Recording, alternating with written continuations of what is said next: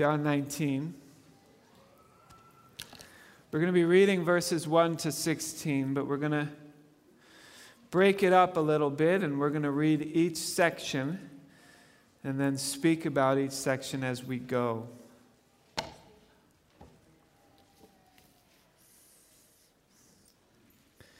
Before I begin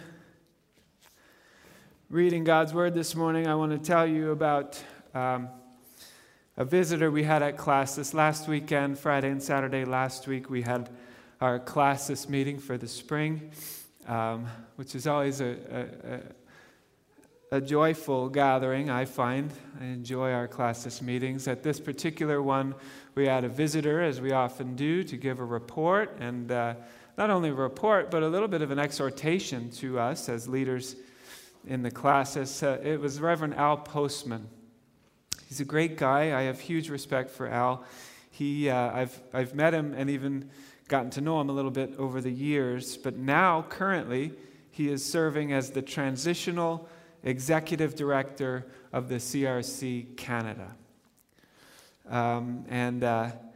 So he visited, he gave us a talk, but towards the end of his talk, he said what I thought were some very powerful and profound things about us and God and our denomination. And so I want to share with you his closing sentence, the last thing he said, the last sentence he said, and then we'll come back to the rest of his talk later on in the sermon. But here's how he closed his time. He said, and we all received the transcript, so I know this is exactly what he said. He said, "It would be fair to expect that a community like the CRC, whose theology embraces God's sovereignty so deeply, it'd be fair to expect that a community like that would be filled with people who are incredibly gracious, understanding, patient, humble, and peaceful." Now, what he was saying there is that our theology, which teaches and embraces and celebrates the fact that God is both good and sovereign all the time, believing that should equip us to be gracious and understanding and patient and humble and peaceful in all circumstances. And to the extent that we lack those things, that means that we're not really believing, not actually functionally believing that God is good and that God is sovereignly in control of all circumstances. Because if we really believed that, then we would experience the peace and humility and steadfastness that comes along with believing that. Now, I share that with you because in our passage today, Jesus perfectly embodies these principles that Al was getting at. On the surface, it looks like, when you just look at Jesus' circumstances, it looks like they couldn't possibly be worse. He's been arrested, he's been assaulted, he's been wrongfully accused by false witnesses, and he is facing a possible death sentence. And it won't just be a death sentence, but it will be the most torturous death that you can imagine.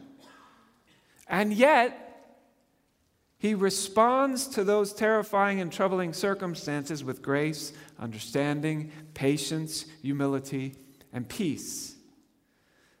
And I want to find out how he did that so that we too can become more like that.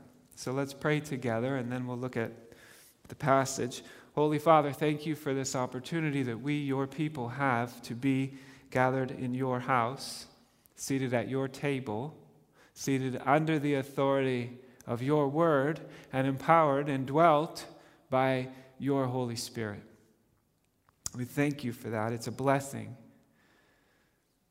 We receive that blessing with thankful hearts, and I pray that you'd help us to feed well and be nourished by your holy word. Help us to understand it. Help us to believe it. Help us to apply it to our lives.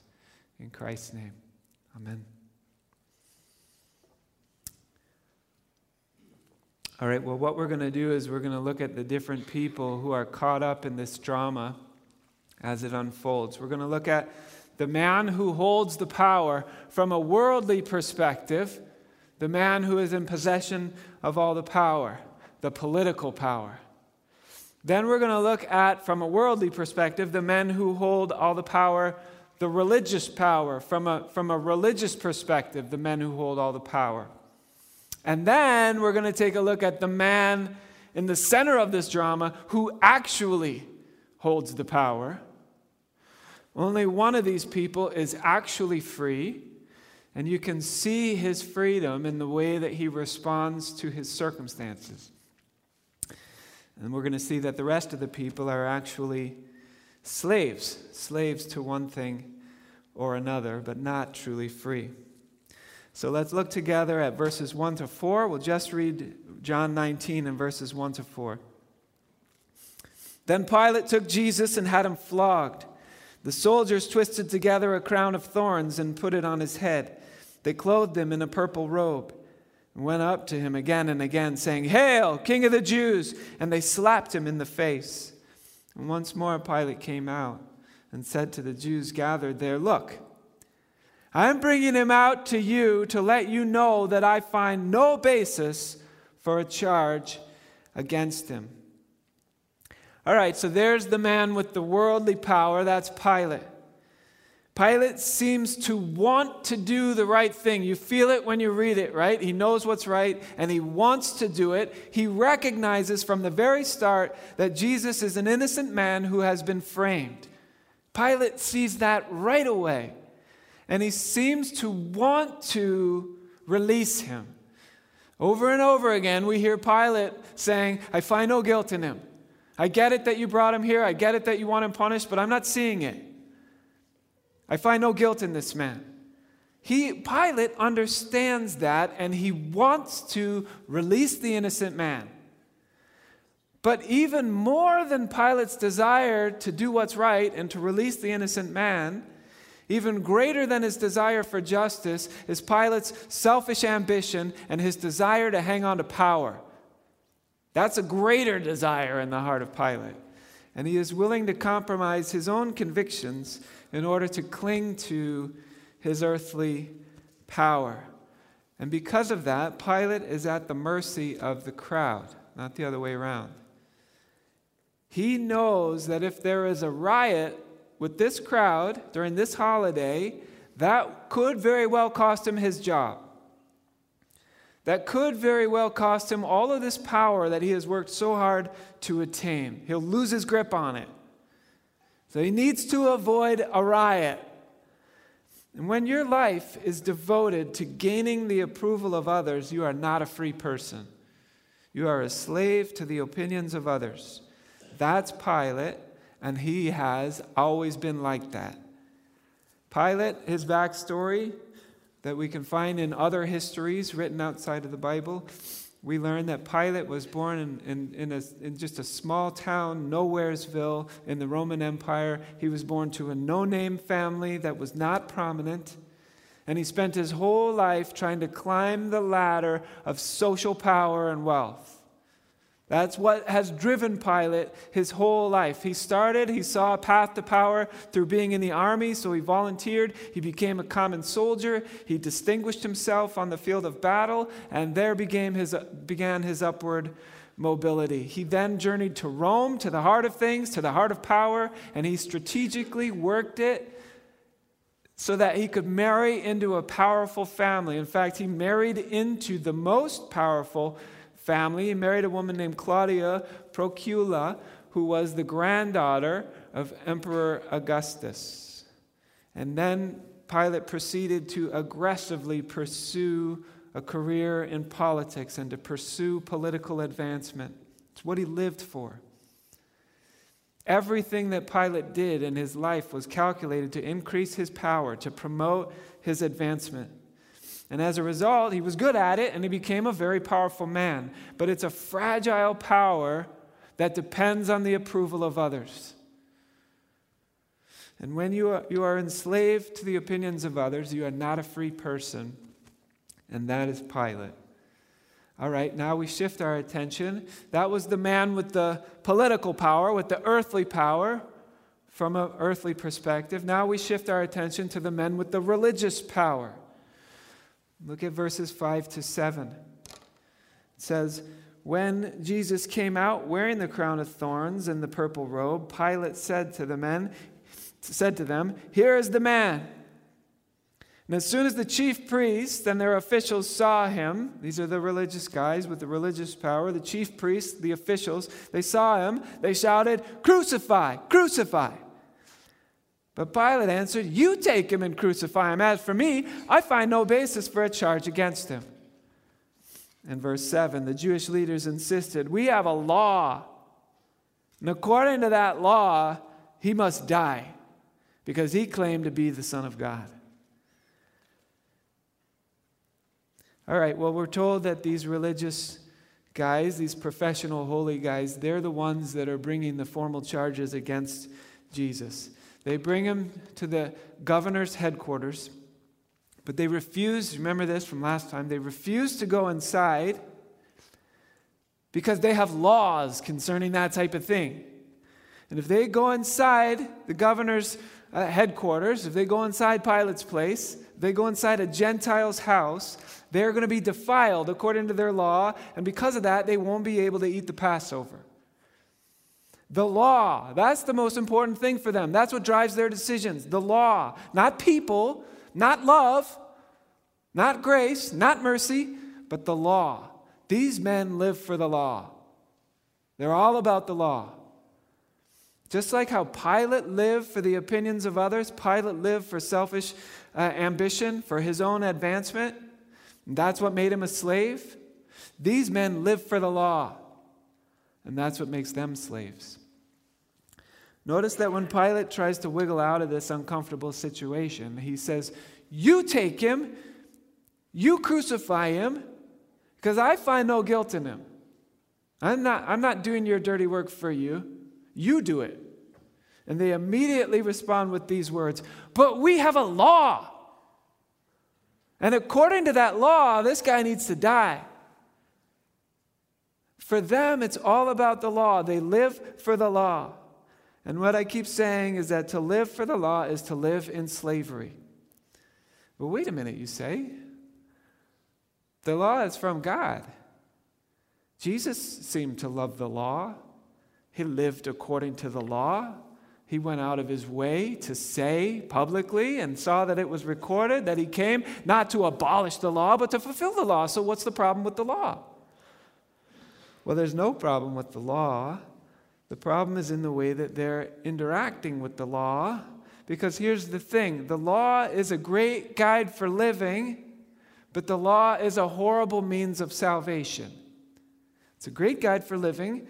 It's a horrible means of salvation. They were using the right tool, a good tool, but for the wrong purpose. Right? Do you know people who do that?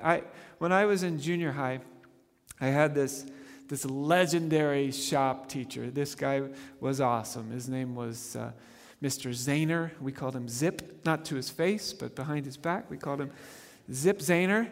And he was a great guy, and everybody loved him. But one of the things he was notorious for was blowing up at students. This was just like his thing, his pet peeve. He would blow up at students if they used a screwdriver like a chisel, or if they used a chisel as if it was a screwdriver. That was his thing. Most students in his class did not know and did not care whether the tool they were holding was a chisel or a screwdriver. They look kind of the same. They can kind of function in the same way.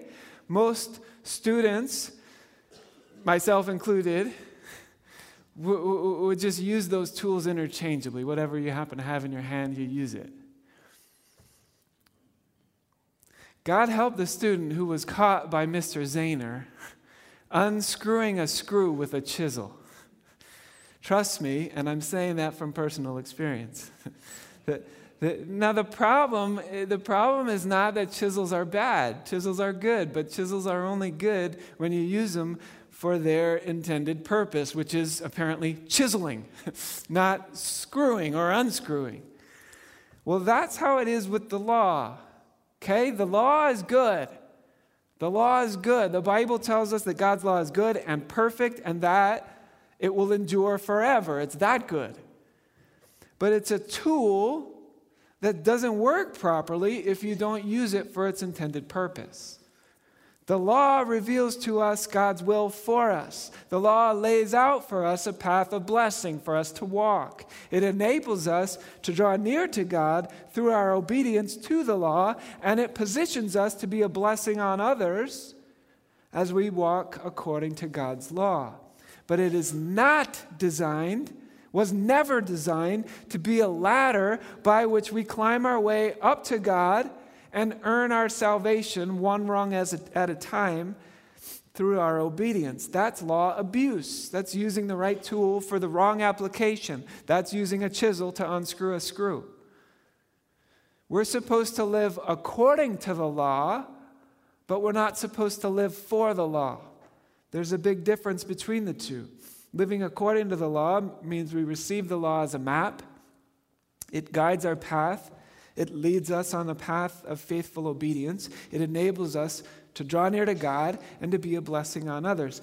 But living for the law means that we've turned the law into an end in itself instead of a means to something else. Living for the law means putting our faith not in God, but in our own ability to keep the law.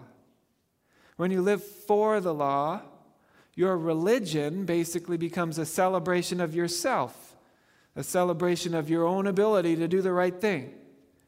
Living for the law means that when you see a fellow human being beaten to a pulp and the magistrate saying, "I find no guilt in this man," that you're going to have to immediately respond and say, "But we have a law. We have a law. And according to that law, this man needs to die." Never mind the fact that this is a fellow human being and created in the image of God and beaten to a pulp and hurting. We have a law. That's exactly what these men do. No mercy, no compassion, no love, just we have a law. And with those words, they reveal that they are not free men, but they are slaves to the law. And now we come to the one free man in the passage. Look at starting in verse 8 to 11. When Pilate heard this, he was even more afraid, and he went back inside the palace. "Where do you come from?" he asked Jesus. But Jesus gave him no answer. "Do you refuse to speak to me?" Pilate said. "Don't you realize I have power either to free you or to crucify you?" And Jesus answered, "You would have no power over me if it were not given to you from above. Therefore, the one who handed me over to you is guilty of a greater sin." Now, from a worldly perspective, Jesus is the one person in this passage who has no power. It appears as if he's the victim of these evil circumstances, and you would expect someone in that situation to be panicked and perhaps maybe even trying to bargain his way out of this mess. But there's no hint of that at all here. He appears calm and at peace. In some ways, this moment in Jesus' life reminds me of another time when he was in a literal storm at sea and the waters were raging all around him, but he was so at peace with the world and with himself that while the storm raged, remember, he was asleep in the back, not worried about it at all. Well, now he finds himself in a metaphorical storm that's raging all around him, a political, theological storm, and his very life is at stake, and yet Jesus is once again the picture of peace and calm. Why is that? Well, we get the answer in verse 11. "You would have no authority over me at all unless it had been given to you from above." There's the key. Jesus really believes that. He really honestly believes that. He knows that God is in control and that therefore everything is going according to plan. He knows that despite how everything looks, God is the one who holds the power and nothing is ever out of his control. And because he knows that, he is a slave to nobody, but he is truly free. Now, we might argue that it's easier for him to know that because he is, in fact, a member of the Godhead, and he therefore has insider firsthand information about how God operates. All right, that's surely true. But one of the reasons he came is so that he could reveal the character of God to us, so that we too could rest in God's sovereignty in all circumstances. That is a freedom that the world knows nothing about. Pilate can't make sense of it. Pilate is genuinely confused. He says, "Do you not know that I have authority to release you and I have authority to crucify you? It's up to me. Don't you get it? I'm the one in charge here." Pilate thinks that power resides with himself and with the Roman government. The chief priests can't make sense of it. They think power resides with them and with their ability to interpret and enforce the law. And Jesus basically says, no. In this circumstance, as in every other circumstance, God is sovereign and God is in control, not you. Because he believes that he is at peace even in the worst of times. And this passage is inviting you and I to also believe that and to experience the perfect peace that comes from resting in God's sovereignty.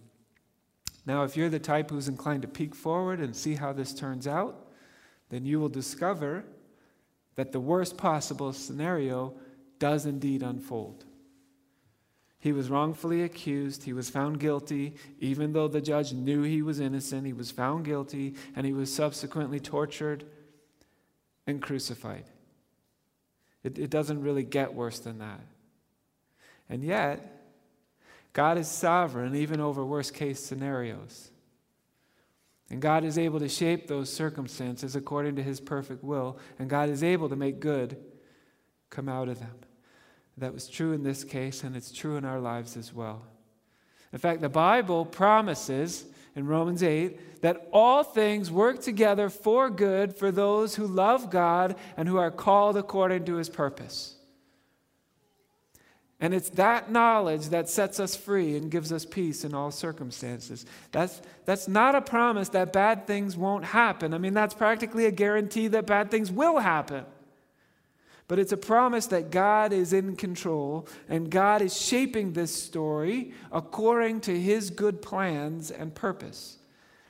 And as I keep saying, believing that is the source of true peace and freedom. And so now we come to the final section, verses 12 to 16. From then on, Pilate tried to set Jesus free. But the Jewish leaders kept shouting, "If you let this man go, you're no friend of Caesar. Anyone who claims to be a king opposes Caesar." When Pilate heard this, he brought Jesus out and sat down on the judge's seat at a place known as the stone pavement, which in Aramaic is Gabbatha. It was the day of preparation of the Passover. It was about noon. "Here's your king," Pilate said to the Jews. But they shouted, take him away, crucify him."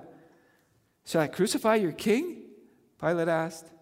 "We have no king but Caesar," the chief priests answered. And finally, Pilate handed him over to them to be crucified. "Behold your king," or "here is your king," is probably the truest, the most profound thing that Pilate ever said in his entire life. He never said a more true thing than "behold your king." That's right.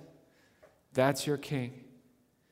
And yet, Pilate, because of his love for power, needed to please the crowd. That was not an option for him. If he wanted to keep his power, he needed to please the crowd. And so he was forced to compromise his convictions and to sentence an innocent man to death. "I find no guilt in him." That's what Pilate said. "I find no guilt in him." And yet he sentenced him to death. The chief priests, because of their self-righteous love of their own law-keeping, so proud of themselves for keeping the law all the time, were forced to have to put Jesus to death. Why? Because Jesus came providing a gracious alternative to earning God's favor through keeping the law. And the law guys couldn't have that. What do you mean, an alternative? A gracious alternative? Saved by grace through faith? What? No. No. We're law guys. We're law keepers. We're law enforcers. We're law guys. And therefore, the grace guy has to go. And yet it's Jesus who is at peace and in control. We read that in what the passage I just read in the NIV, it says it was noon. In some versions it says it was the 6th hour. That means the same thing. It was the 6th hour on Passover Eve. It was noon on Passover Eve when Pilate said to the crowd, "Behold your king." We're told that, the timeline. It's noon, right? The clock is striking 12, metaphorically. And there's Jesus, and there's Pilate, and there's the crowd. And it's noon, and Pilate says, "Behold your king." Is that significant? That's the very hour when the priests begin to slaughter the Passover lambs in the temple. Noon on Passover Eve. The priests had just sharpened their blades, and they were just starting to cut the lambs and kill them. And Pilate is shouting to the crowd, "Behold your king." The Lamb of God is still in control. He might be in shackles. He might be beaten. He might be wearing a crown of thorns instead of a real crown. But he is still in control. And this narrative, this drama, this story is proceeding exactly according to his plan and no one else's. He's in charge even then. Even down to the timing of when Pilate says what he says. Jesus is in control of that, nobody else. And that is true in this situation that we're reading about. It is also true in my life and in your life. It is true in our church, and it is true in our denomination, and it is true in our world. And that brings us, in conclusion, to Reverend Al Postma's remarks at classes. Al was speaking before classes, and he was addressing the fact that our denomination and our churches have gone through some challenging times over the past years. No surprise there, no mystery there. We all know that. And this is what Al said. I'll just quote directly from his final words. He said this: "You would expect that staunchly reformed folks would be some of the most gracious and relaxed people around. After all, we believe that without the active prompting and work of the Holy Spirit, there really is nothing that we or anyone else can do to build Christ's church. And there's also nothing that we or anyone else can do to destroy Christ's church. God works through us. Sometimes God works in spite of us. But it is God who is doing the work. And we are just along for the ride.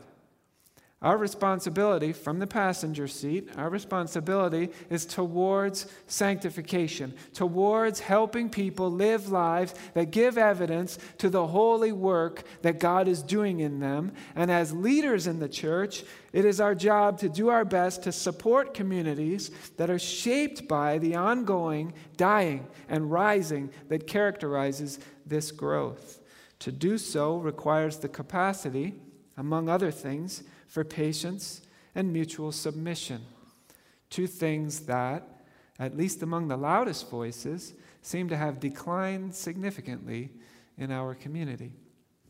This is a task before us at this moment as a denomination. How do we help our communities be shaped by holiness while also expecting them to be places where holiness is not yet achieved? What room do we give to one another for the space needed to wade through the nuances of specific situations? And what room do we give to others for speaking words of challenge into our own lives, leadership, and communities? How do we show our capacity to both speak well to one another and to listen well to one another? And how do we manage all this as people shaped by the deep inner peace and freedom that comes from knowing that God is the author and finisher of our faith?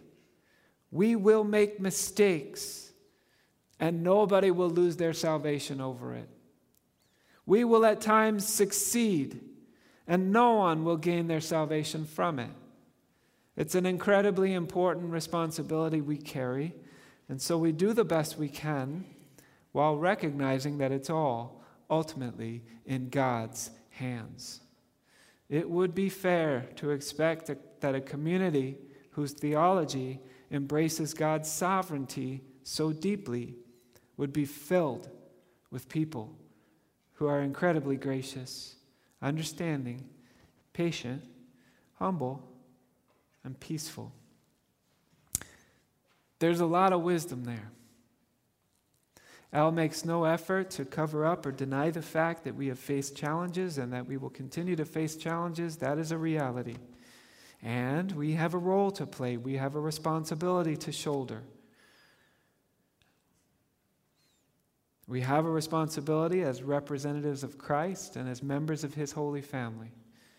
And yet, the place of our emphasis and the source of our peace is not us. Is not our ability to do and to say the right thing at the right time in all circumstances. We focus on the fact that despite our limitations, despite our failures, God is good and He is powerful and His will be done. And once we really believe that, like deep down believe that, in all circumstances believe that, then we too will be set free. And we will experience the peace that we see exemplified in Jesus at this trial. So I want you right now to think of the trials that you're facing in your life. Right now, think specifically of the trials that you are facing in your life right now. Everyone in this room has some. What are the things that you're discouraged about right now? What are the things that you're anxious about right now? What keeps you up at night right now? What are you brokenhearted about? What are you confused about? There's nothing wrong with feeling those feelings, but as you feel those feelings, are you believing that God is with you, that God is for you, that God is in control, and that God is able to work all things together for good for those who love the Lord and who are called according to His purpose? Because if we really do believe, if we believe that, then we will be, like Al said, incredibly gracious and patient and humble and peaceful. And I pray that those would be words that people would use to describe the people of this church. Let's pray together. Holy Father, this is one of those easy to say, hard to do type passages and sermons. We do believe that you're sovereign and that you're good and that you're in control and that you have a plan and that things are proceeding according to your plan. We believe those things, and when we look back in time, we see it. We see how what felt bad in the moment, what felt uncomfortable or painful in the moment, was actually used by you to bring about your purposes. We see that in the past. It's harder to see it looking forward because we don't know the future. We don't know how you're going to work all things together for your purposes and for your glory. But we do believe that you will and that you are. And I pray that in those moments when we're tempted to doubt that, when we're tempted to give in to discouragement or despair or doubt, I pray that in those moments you would remind us. And Lord Jesus, I thank you for your perfect and faithful witness to those things. That you didn't waver, that you didn't doubt, that you didn't despair, despite the fact that you were in the hardest of circumstances, but you believed. You believed that all of this, even the pain and sadness and suffering and sorrow, all of it is able to be used by you for your purposes in order to accomplish your will. And I pray that we would find comfort in that, and that believing that would make us incredibly gracious and faithful and humble and kind-hearted, and compassionate and peaceful people. In Christ's name, amen.